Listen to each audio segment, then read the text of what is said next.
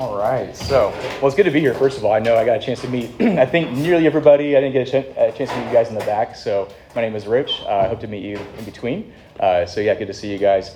So basically, over the last several years, actually since 2013, I've been a huge fan of this guy named Gresham Machen. Has anybody ever heard of him before? Yeah, there we go. A few other fans of Machen here. I know Tom is. We had a conversation about a month ago about Machen a little bit. But not quite the household name, right? Of course, some time has passed since since he was alive and well.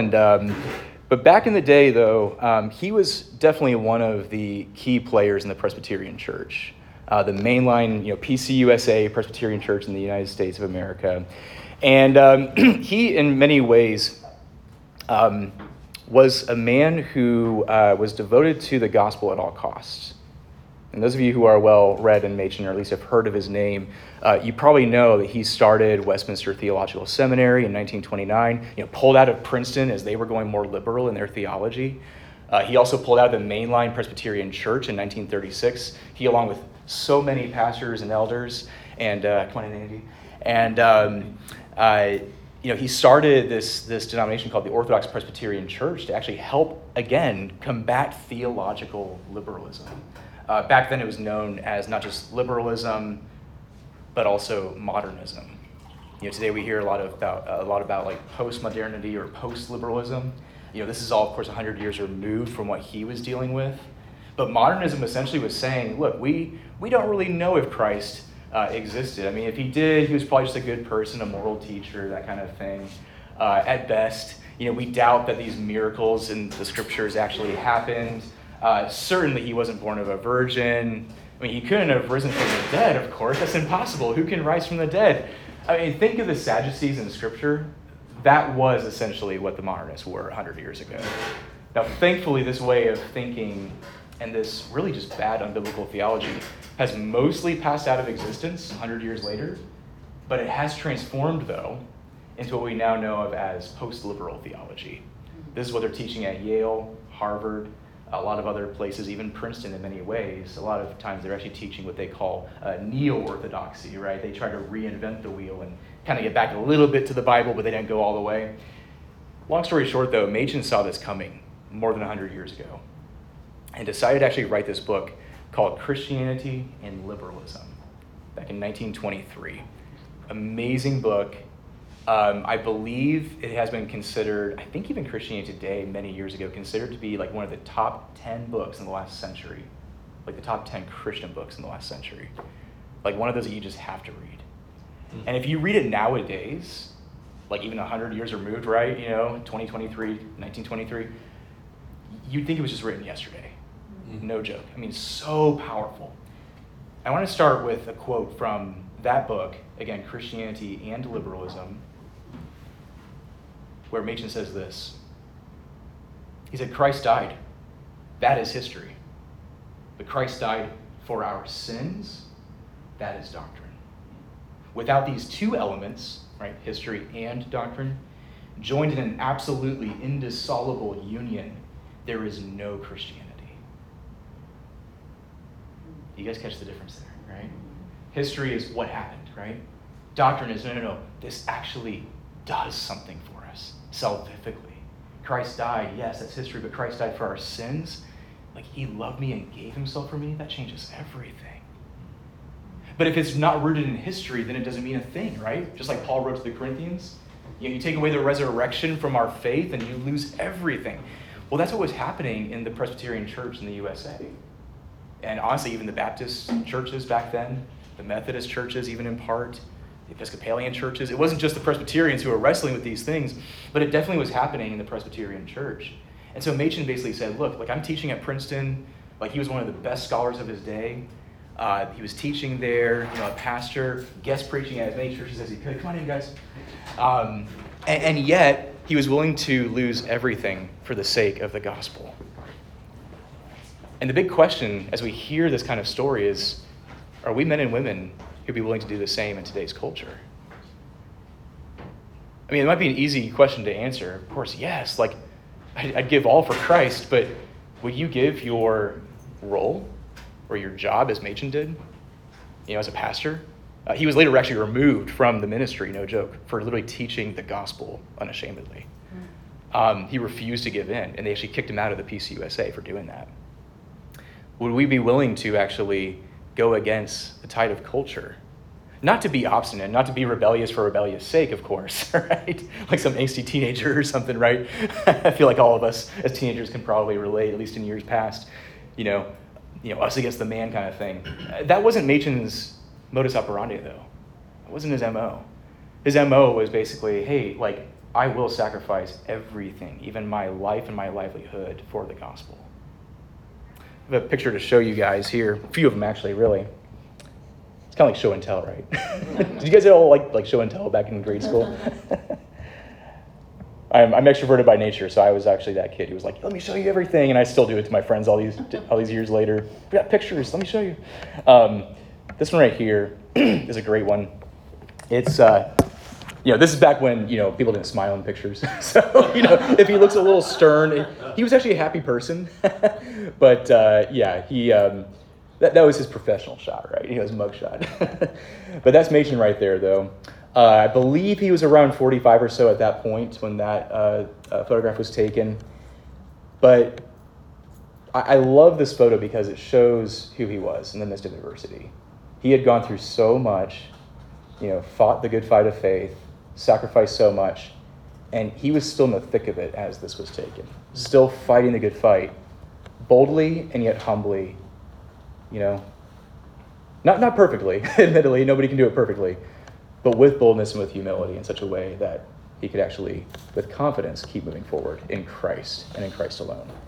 His favorite life verse was Galatians 2:20, which says, the life I now live, I live by faith in the Son of God who loved me and gave himself for me.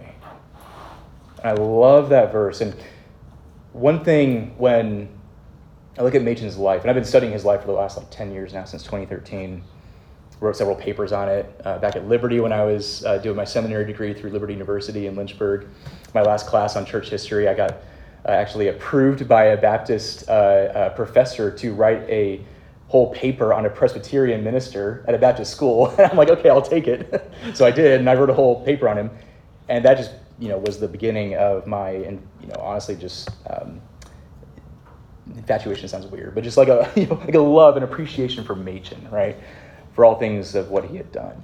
And from that point forward, though, I ended up writing several other papers. And one trend that I found, especially for Westminster and others, their publications and all, and one of the things that I love the most is that the older and older he got, his ministry, especially his preaching ministry at Princeton Seminary and also at Princeton Presbyterian Church in New Jersey, where he did a lot of his preaching ministry. But I noticed that his sermons in the 19-teens changed quite a bit by the later 1920s and even especially the mid-1930s, right before he passed.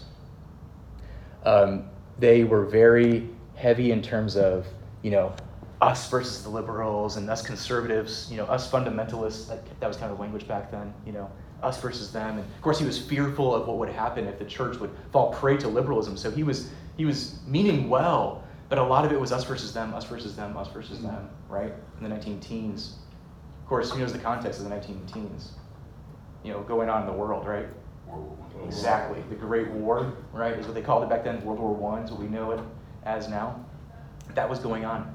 He actually went overseas to not engage in combat because he was kind of a pacifist in many ways, but he did actually go there to serve, essentially just serving the needs of those who were serving, combatively speaking.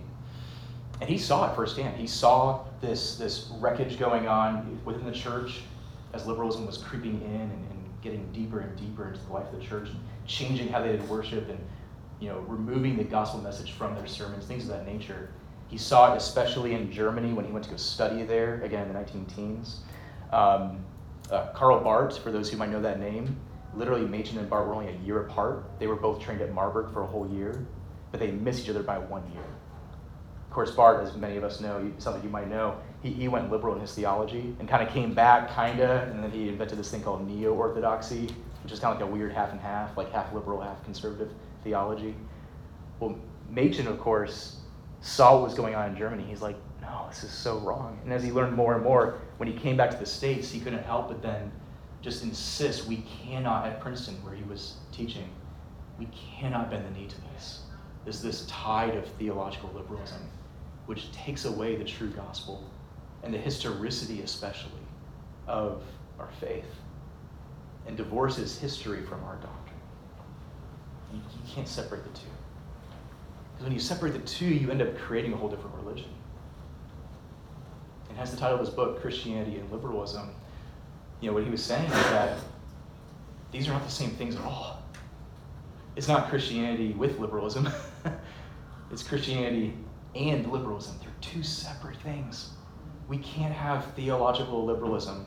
And for the record, by the way, I'm not saying, today's politics. I'm not talking about, liberal thinking or whatever, or even like classical liberalism. In fact, actually, Machen was a classical liberal even back in his day. So he wasn't saying political liberalism. What he was saying was when Christianity is divorced from history due to the pursuit of knowledge at all costs at the expense of the Bible, and trying to divorce true intellect from our faith, that produces liberalism. And so these things are very different. The liberal, biblically speaking, worldview is not Christianity. We can't mix these two things up. So I know I've said a lot already. That's a lot of info. I would actually love to have more of a conversation with you guys at this point, but just a quick question for you. Like I kind of mentioned the idea of would you be willing to, defend the faith, right? Would you be willing to actually lose everything for the sake of the gospel? How maybe have you had to experience that in your own life? Maybe in the job or the workforce, maybe in your school, public school, university. Where have you seen this kind of tension, against the Christian faith in your own way of life? Friendships, yeah. I'm sorry to hear that, because that hits home a whole lot more than just the workplace does. Wow. Yeah. Well, it's sort of why we are here. The Good Shepherd exists today, because we saw what was happening in the church that many of us were in. And we just said we can't. Maybe it wasn't full blown, but it was going there. It was like, we can't do this anymore. Right. And you saw the early signs of it, right? And I'm sure, just speaking from the heart here, I was joking with Tom earlier, by the way. It's like I could wake up in the middle of the night and talk about Machen for hours. So if I'm a little scattered, that's why. There's just so much to try to cover in 1 hour. But to your point though, Colleen, you guys saw the early signs of it happening, right? So many of you, from the stories I've heard already, and you were concerned. Not fearful, of course, of what might happen, but rather just concerned, this is not good, this is not healthy for the long run. I mean, for our families, for our kids, do we want them to learn that, going off and doing social justice is the answer, devoid of the gospel? Absolutely not. Absolutely not. But honestly, and this is where it gets real and raw, honestly, for us. And I've been in these positions myself too, honestly. I've served as a pastor in Charlottesville, once as a church planter, and then once as a pastor, 2 separate churches. And then again in Culpeper, Virginia, and then back in Lynchburg a few times. And it's happening up there, especially in Charlottesville too, Charlottesville, Virginia, especially up there. Good, solid, even PCA churches, right, are being divorced. I mean, I know of 2 right now already that have even just divorced over this same stuff, that have split over this kind of stuff. Woke ideology, just to name it, right? And post-liberal theology. Critical race theory, which is just a guise for, Marxist theory. Really, it's critical of Marxist theory, but it's basically the same thing. It's confusing. But, it's like there's so much going on. The church is adapting to the culture instead of influencing the culture. Right. Right. And I think it's just been very subtle and sneaky how it's gotten in. Mm-hmm. And it's like the frog in the water. It is. People don't even realize that it's happening until it's too late. It really is. Do you think it's what's your opinion, where it's coming from? Is it coming from seminaries? I mean, that's sort of my guess, but I don't know. I'm just wondering what you're Big time. I think you're spot on. even Now, it's not college. only that, but definitely that's the main perpetrator of it, I would say. So, yeah, sorry, I cut And you. even college. Yeah. Secular colleges. Right. Yeah. Is the playground. Seminaries. But is the where they're scary training part. pastors, right? Yes. Especially there, Secular where they're training colleges? I'm not pastors. sure it's secular colleges. I mean, secular colleges is where it started, Well- and then they transported it to the seminary. Yeah, well, Christian colleges are probably the scarier place than secular colleges. You don't Mhm. expect the gospel at the university, at Clemson University. You do at Covenant. But, Mm. but I think what we're saying is your kids go to these, you've raised your kids to be reformed and everything, and then they go off to college, and everything that they grew up believing has been dismantled, and then Mm. they're lost, and then, But I mean, and then there you go. Right. I mean, the liberals know that wherever there's a center of learning, that's where they go, Yeah. that's where you get into that, and then Yeah. the virus spreads. Sure. you know. Well, that's exactly, I'm sorry, cut you No, off. that's but- what's going on. Yeah, it really is. And honestly, that's actually exactly where liberalism, or again, modernism started, was mostly in Germany, at Marburg especially.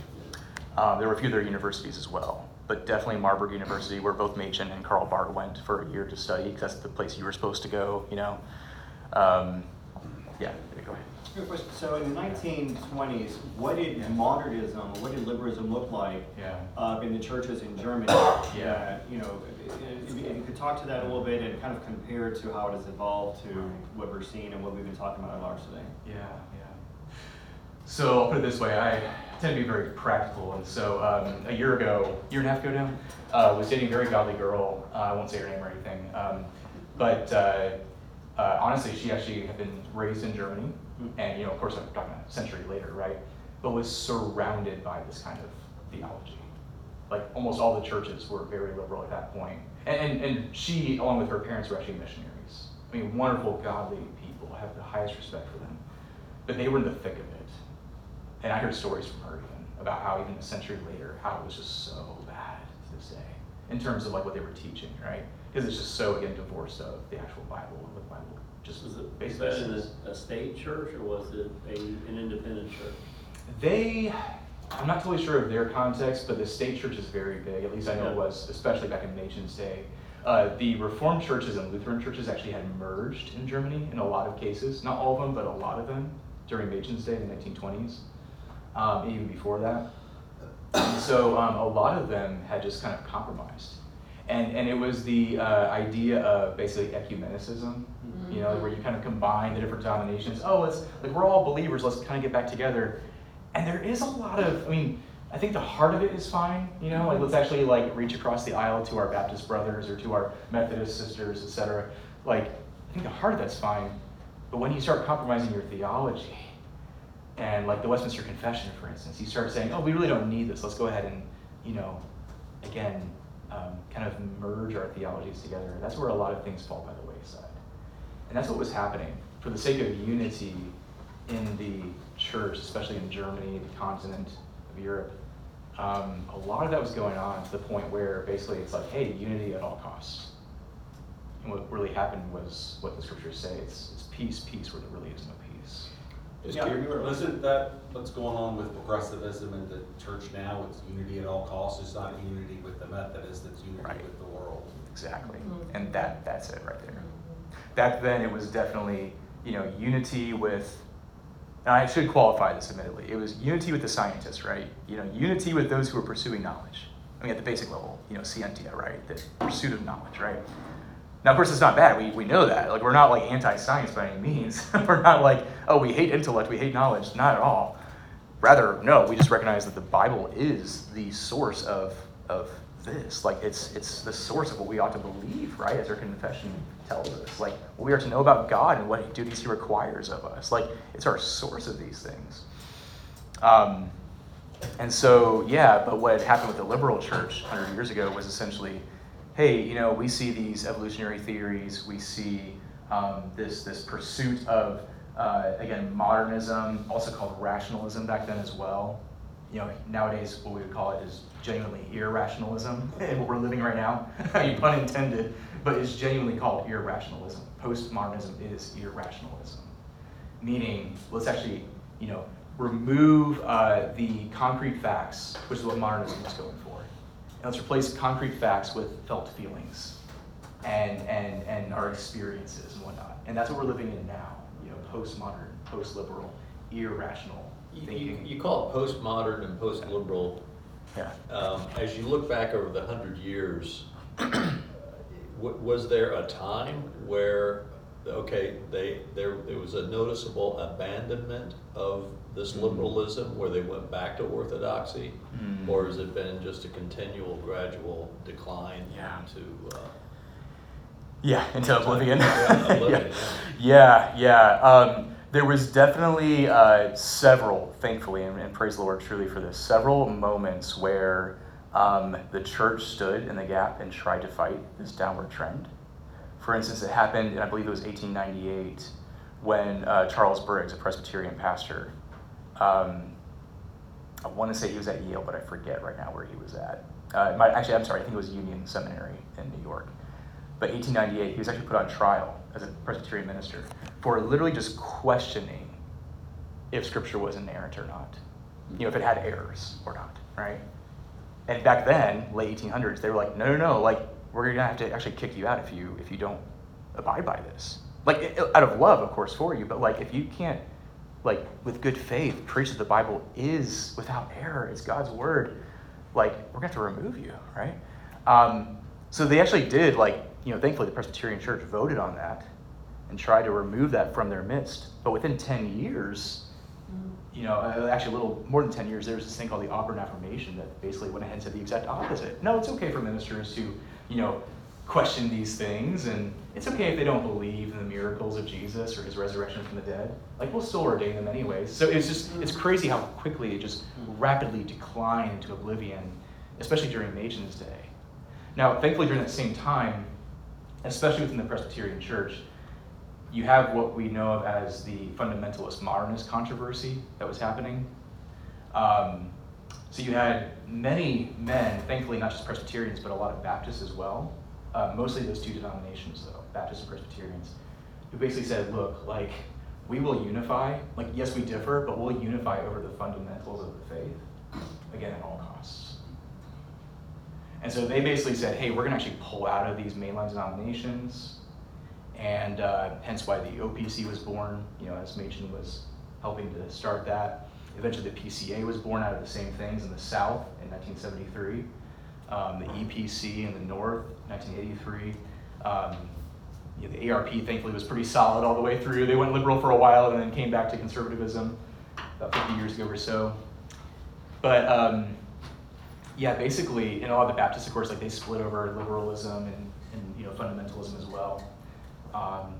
Liberty University, where I went to school and worked for about 10 years and whatnot. It's in my backyard, quite literally, here in Lynchburg. They were born out of the same kind of controversy too. Jerry Falwell was a fundamentalist, and at all costs, we will not ever teach that stuff, right? And so they were very fundamental in their thinking.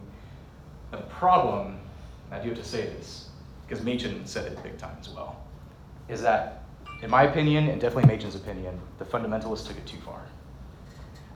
They divided over almost everything, then amongst themselves even more, and even more. A lot of people got hurt, still get hurt in these independent fundamental kind of circles, right, to this day. A lot of spiritual abuse, a lot of hurt and heartache in those circles. Not all of them, but a lot of them. And I know far too many people personally, family, friends, etc., who have been hurt because of, honestly, the legalism that was produced in those camps. Very, very, very legalistic, to the point where they were adding so many things to the Bible. Don't drink, don't chew, don't hang with those who do, kind of stuff, right? Those things were born out of this. They were actually born out of this. An overreaction. It was an overreaction. So Machen himself basically said, look, I don't even want to be called a fundamentalist. I mean, he actually said that many times.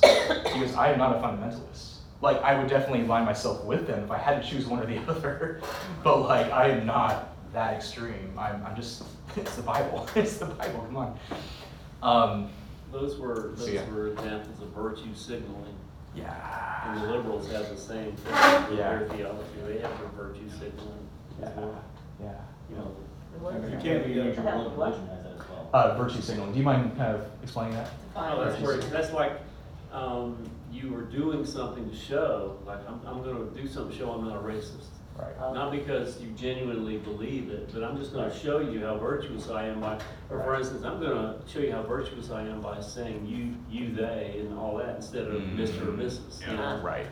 You're Or virtuous. I'm so virtuous, I'm so good that I'm gonna make sure I only wear dresses down to my ankle, and you'll never catch me with a dress that's that too. I mean, you can't become so progressive. You particularly, or? Yeah, well, that's the problem. Okay, I'm glad you put that out there. You can't become so reformed that you become legalistic too. You know, There's air in the room again. That's where the TRs are like. Yeah, but I mean, this is a circle. I mean, you're on a course, and you can go too far left and right, and just circle back around, but you become so grace-oriented that you become a legalist. Right. Based on grace. I mean, that is Absolutely. where we have to fall. Our be religion is careful being not to nice fall or so something. much. Yeah. We can be so anti-legalist that we are really legalist about being anti-legalist. Exactly. It sounds crazy, but it's It's because true. that's what we want to do. Is because in our human nature is we want to earn our salvation. Yeah, that's like when We I want to virtue signal because that proves that I'm better than you, because that's really what we want to do. It's all pride, is we want to be God. Really we want is. to prove that we are right and you're better than everybody else. And it is really hard when we're like careful about we're leaving a denomination over like progressivism. It's coming through. We make we do have to divorce any. We have to be very careful that we're not prideful about that as well. Amen. That we're doing it for the reasons we Amen. just said, that we're not just better than those guys that seem really dumb, but Right. it's hard. Oh, for sure. And well said. I mean, seriously, that preaches right there. It really does preach, and thank you for sharing that. And there's a right time. Think of Ecclesiastes. There's a right thing for those things under the sun. Time to pick up stones, time to put them down, kind of thing, right? This was Machen under trial. I think it was 36, I believe. Sorry, I know it's really hard to read that. It's an old newspaper clipping.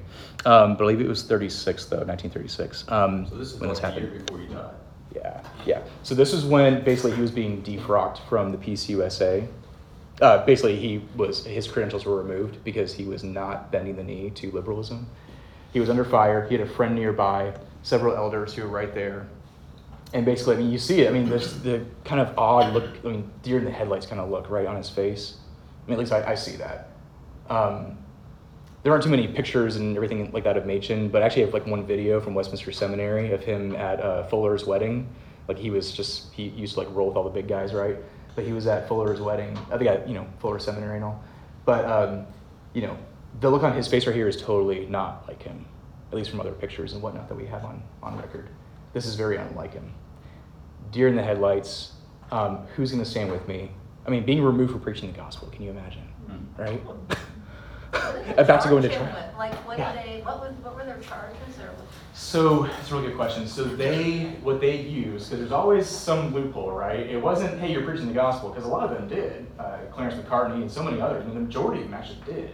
They were faithful. What they got him for was that he had started his own conservative missionary organization called the Independent Board for Presbyterian and Foreign Missions. And wouldn't accept the one female. Yeah.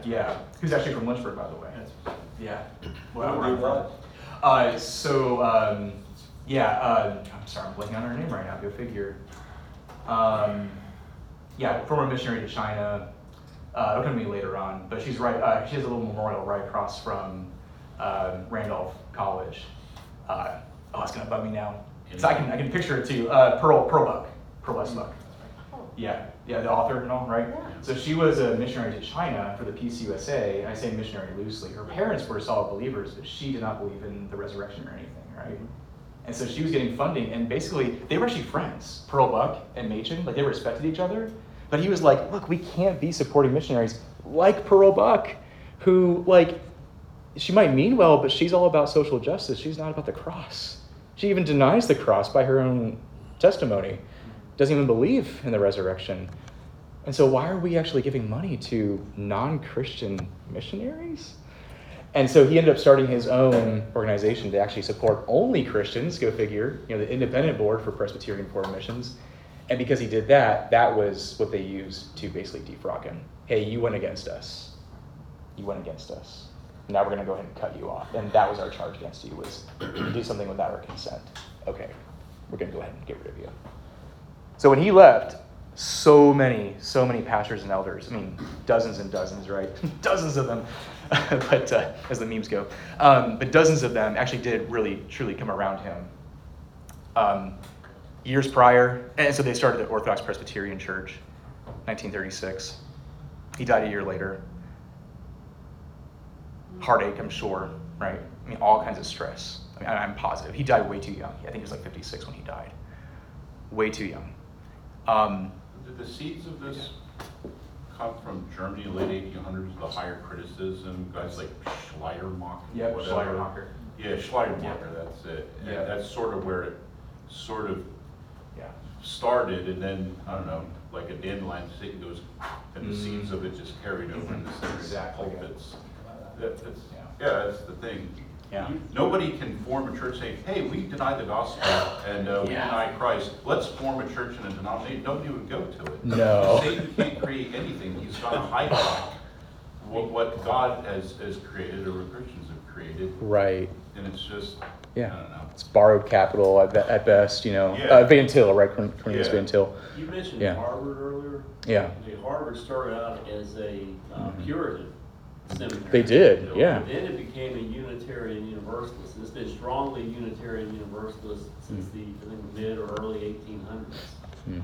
And, you know, I see so much of this actually coming out of Unitarian Universalism. Was there some sort of a connection going on there? My brother's That's a a really good Unitarian question. Universalist. He's got both feet firmly planted in midair.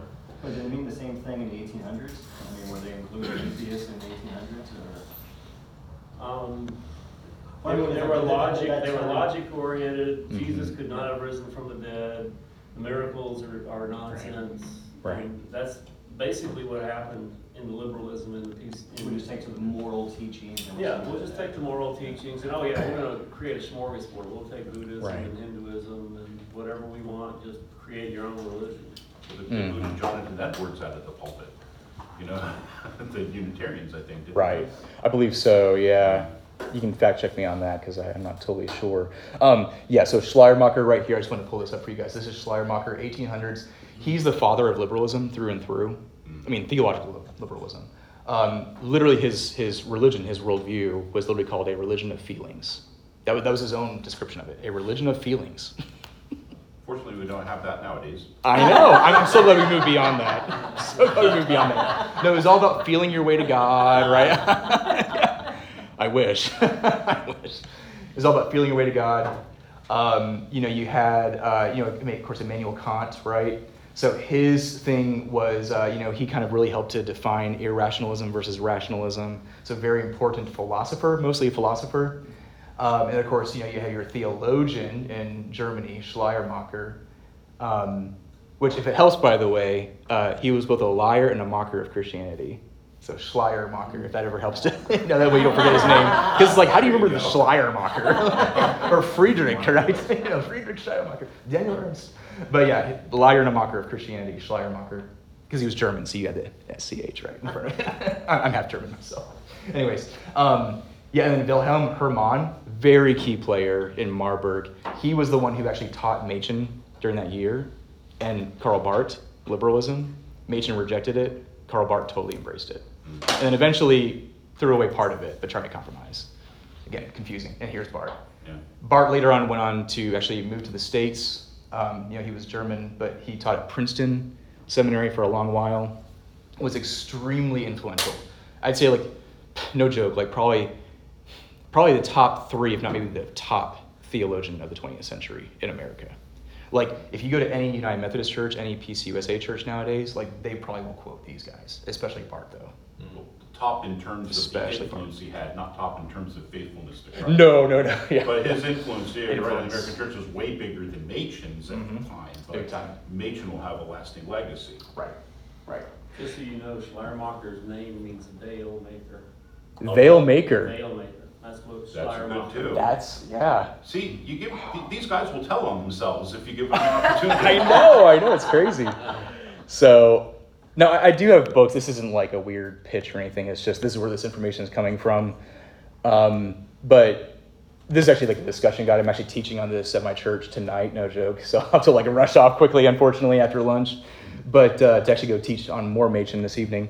But But basically, Machen did try to respond to this neo-orthodoxy, right, that would later come about. Now, sadly, Bardianism, neo-orthodoxy, was developing really mostly after Machen's time. I mean, it was already there through the writings of Karl Barth and Emil Brunner and those kind of guys. But it was, later on in his life, he was being asked by so many younger, ruling elders and teaching elders, please, Machen, can you speak to us? We're in our 30s, you're in your 50s. Please just pour into us. How do we address these things in our culture? And he honestly didn't know how, because it was just so amoebic at that point. How do we deal with post-liberalism? Not liberalism, but how do we deal with post-liberalism? Because it's already on the rise. He didn't fully know how. Now we have a few writings of his, namely, I think 2 at most. One where he actually directly addressed Karl Barth before a room full of Presbyterians. And then another private letter, if I remember correctly, but very short. And he just didn't know how to do it. So he tried to approach it humbly. I think they're Christian brothers. I think they're all right. But don't take my word for it. Definitely do your research, And then he died shortly after. Now, thankfully, Cornelius Van Til, who kind of was the main student of Machen, he ended up going to bat and doing that on Machen's behalf long after Machen passed, all the way until the 1970s when Van Til passed away. So I would definitely recommend any of Van Til's books on Bardianism. In fact, Van Til actually has a book called, very original title, Christianity and Bardianism, instead of Christianity and Liberalism, where he basically said the same thing. Hey, this is dangerous. This post-liberalism stuff, it looks fine, but it's not. It's not. Don't give in. But again, the vast majority, I would say, of evangelicals nowadays in the United States are heavily, heavily influenced by Bardianism. I mean, you'll hear Karl Barth quoted in a lot of pulpits every Sunday to this day, 100 years later. So, yeah. That's not, be careful, right? Be wise as serpents, right? Gentle as doves. Don't be demonizing everything that's said, because actually he did say a lot of really good things, admittedly, but there were also a lot of things that were very, very wrong. I mean, universalism and things like that, right? So, yeah.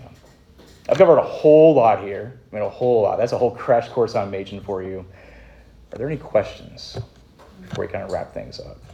So Machen would have looked at Barth, Mm-hmm. and from what you said, Mm-hmm. he would have assumed he was a genuine Christian. Yeah. Yeah.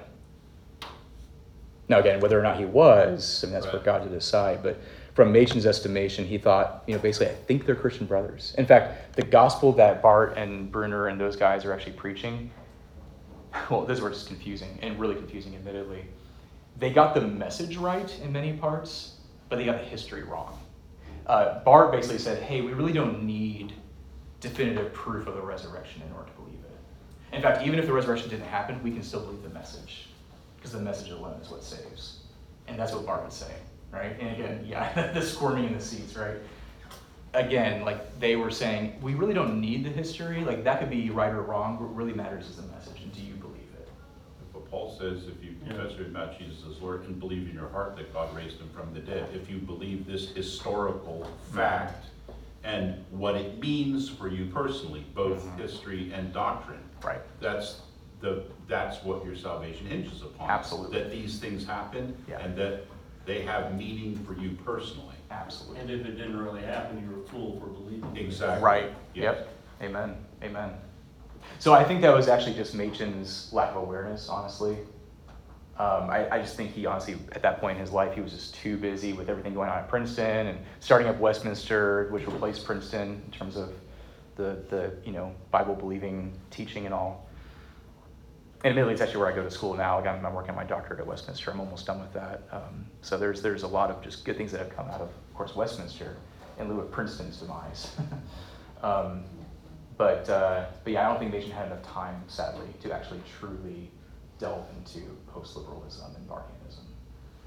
I was listening to John Gerstner speak one time, and Mhm. this is in the early 90s, and he was, he's addressing Bardian doctrine. He says, I think ultimately in his heart, Barth loved Jesus, but his doctrine was so. You even have in the early 90s, Gerstner, presenting that view. Well, I think he was a Christian. I think he loved Jesus, but his doctrine was We have to divorce ourselves from that Right. and recover the Reformed confession. Right, absolutely. Yeah, and it's hard to assess because, like, Bart and his followers got a lot right. I mean, they got a lot right. I'd say like 85%, but 85 is not 100. So in it's really 1936, when they had this trial, Mm-hmm. what was the outcome of the trial? Mm-hmm. What was Machen's immediate reaction? Yeah. And how did that dovetail with the OPC and Westminster beginning? That's a really good question, Tom. So basically, it was the fuel in the fire, that trial. Trying to think of who. Well, okay, we've been talking a lot about Harry Reeder, right? Your dear friend. Imagine Harry Reeder getting defrocked from the PCA. Can you imagine what would happen, like, nowadays, if, like, you know what I'm talking about? Like, can you imagine, like, the uproar, right? He was kind of the Harry Reeder of that day. I mean, imagine, like, your favorite preacher, Bible-believing preacher, getting just brutalized on the floor of Presbyterian. I'm sorry, General Assembly, if I remember correctly. There were elements of In front of everybody. Yeah, he was actually going through that in his last days. Didn't know that. Wow. A very humble man, of course. I mean, we've talked a lot about him. But I can't even imagine. I mean, the kind of just the heartache in the church. People that knew him who had listened to his teaching. I mean, literally, Machen was doing like a radio broadcast before they were cool. Called them podcasts, right? But before they were cool, like he was doing radio broadcasts. I mean, all kinds of things. I mean, he was using telegraphs and everything. But that's what Very helps techie pull for his time. people out of that. Yeah. And so when he was defrocked, they took away his ordination, his credentials as a pastor. Well, thankfully, many men and women came around him and said, we're going to stand with you. Like, we're right there with you. And so they started then, the Orthodox Presbyterian Church. A little trivia, it was actually originally the PCA. It was called the Presbyterian Church of America originally. A little trivia for you, not in America, but of America. And literally the PCUSA thought, hey, that's too close to our name, we can sue you, so you better change that. And so they changed it to Orthodox Presbyterian Church instead. So Machen started that. Sadly, there was a lot of infighting because of just the fundamental kind of mentality. It was the whole us against the world. So within a few short years, they split. The Bible Presbyterians pulled off because they wanted to be teetotalers and they thought it was a sin to drink alcohol, so therefore we're going to split from you in the OPC. And the Bible Presbyterian Church eventually split again into the Reformed Presbyterian Church Evangelical Synod, of which Schaeffer was a part of, and Carl McIntyre, which eventually then rejoined with the PCA later on down the road. So sadly, these splits happen. And I guess the big question, and I think this is really important for us to discuss, even as we close, really, is when is it right to split and when is it right to stay? Mm-hmm. Right? When is it right to actually stay the course, right? Stay at Princeton, so to speak, try to solve things from the inside out, and when is it right to do this? Create a whole new institution. This is Westminster Seminary. This is called Machen Hall on campus. This was just a couple months ago when I was there last. But when is it right to do this? When is it right to actually pour your money and your resources? Machen, by the way, built this with all of his, or not all, but only his own money. He was very wealthy. He knew Woodrow Wilson. They were friends. I mean, all this kind of stuff, right? He didn't like Woodrow Wilson, but they were friends, family friends. But he gave away basically all of his inheritance to like people, like behind the scenes without making a scene, go figure, like people in poverty and need. He gave away a lot of his money to them, and whatever he had left over when he passed, boom, it went right to Westminster Seminary. And it's been around ever since, and it's still very faithful, to say the least. Very faithful. Well, certainly. But when is that the right just thing? Just like what happened to him, when they tell you to leave, when they cut you off, that's when it's time to leave. Yeah. And When they that's cut you happened off. to several of us. Yeah. Is there any evidence that the Russian Orthodox Church was going to sue them for calling them the Orthodox Presbyterian Church? I don't know. Okay. That's a great question. It's actually the first I've ever heard of that. They're probably okay with it. Yeah, I think they're okay. What Or the Greek Orthodox, Yeah. Will the Greek Orthodox or the Orthodox Church sue the OPC over being called Orthodox? That's funny. Well, I think So, you need yeah. to, I just to say, you just need to have discernment, because Christ does call us to unity.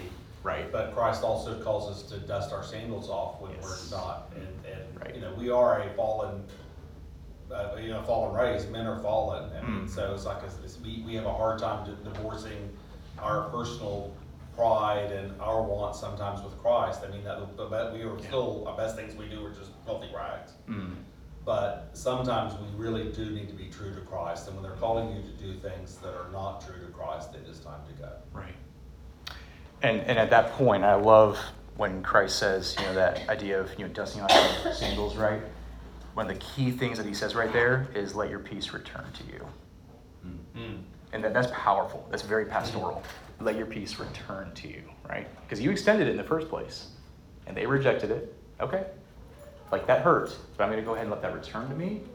And I'm going to move forward in faith, and good conscience, and peacefulness. The bond of peace that only the Spirit gives as we move forward. So, yeah. Did you bring in those books with you? A couple of them, yeah. I just have 2 copies here. He's too humble to sell these, so I'll sell them for him. So this is his book. It started out as his Thesis originally on Machen. and it's into a self-published book. So if you want to purchase one of these, and there's a study guide that goes with it as well. So thanks. Enjoyed it. That's great. Andy, you want to close us in prayer?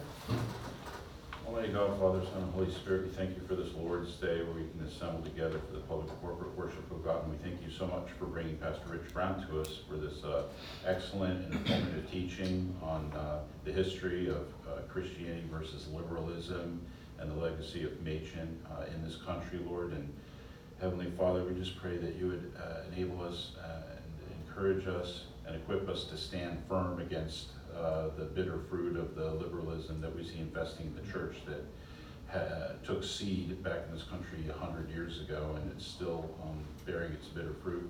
Heavenly Father, please make us Christians who will stand firm for the truth, stand firm for the history and the doctrine of our one common faith, Lord. Please make us bold soldiers for Christ and ambassadors for Christ to stand firm and to advance your kingdom throughout the world through the preaching and proclamation of your gospel throughout the world and here in Greenville. Please bless us as we go forward now to receive sacraments and to be ministered to in the ministry of Word and Sacrament. And thank you so much for your presence with us this Lord's Day. We praise you and thank you through Jesus Christ our Lord. Amen. Amen.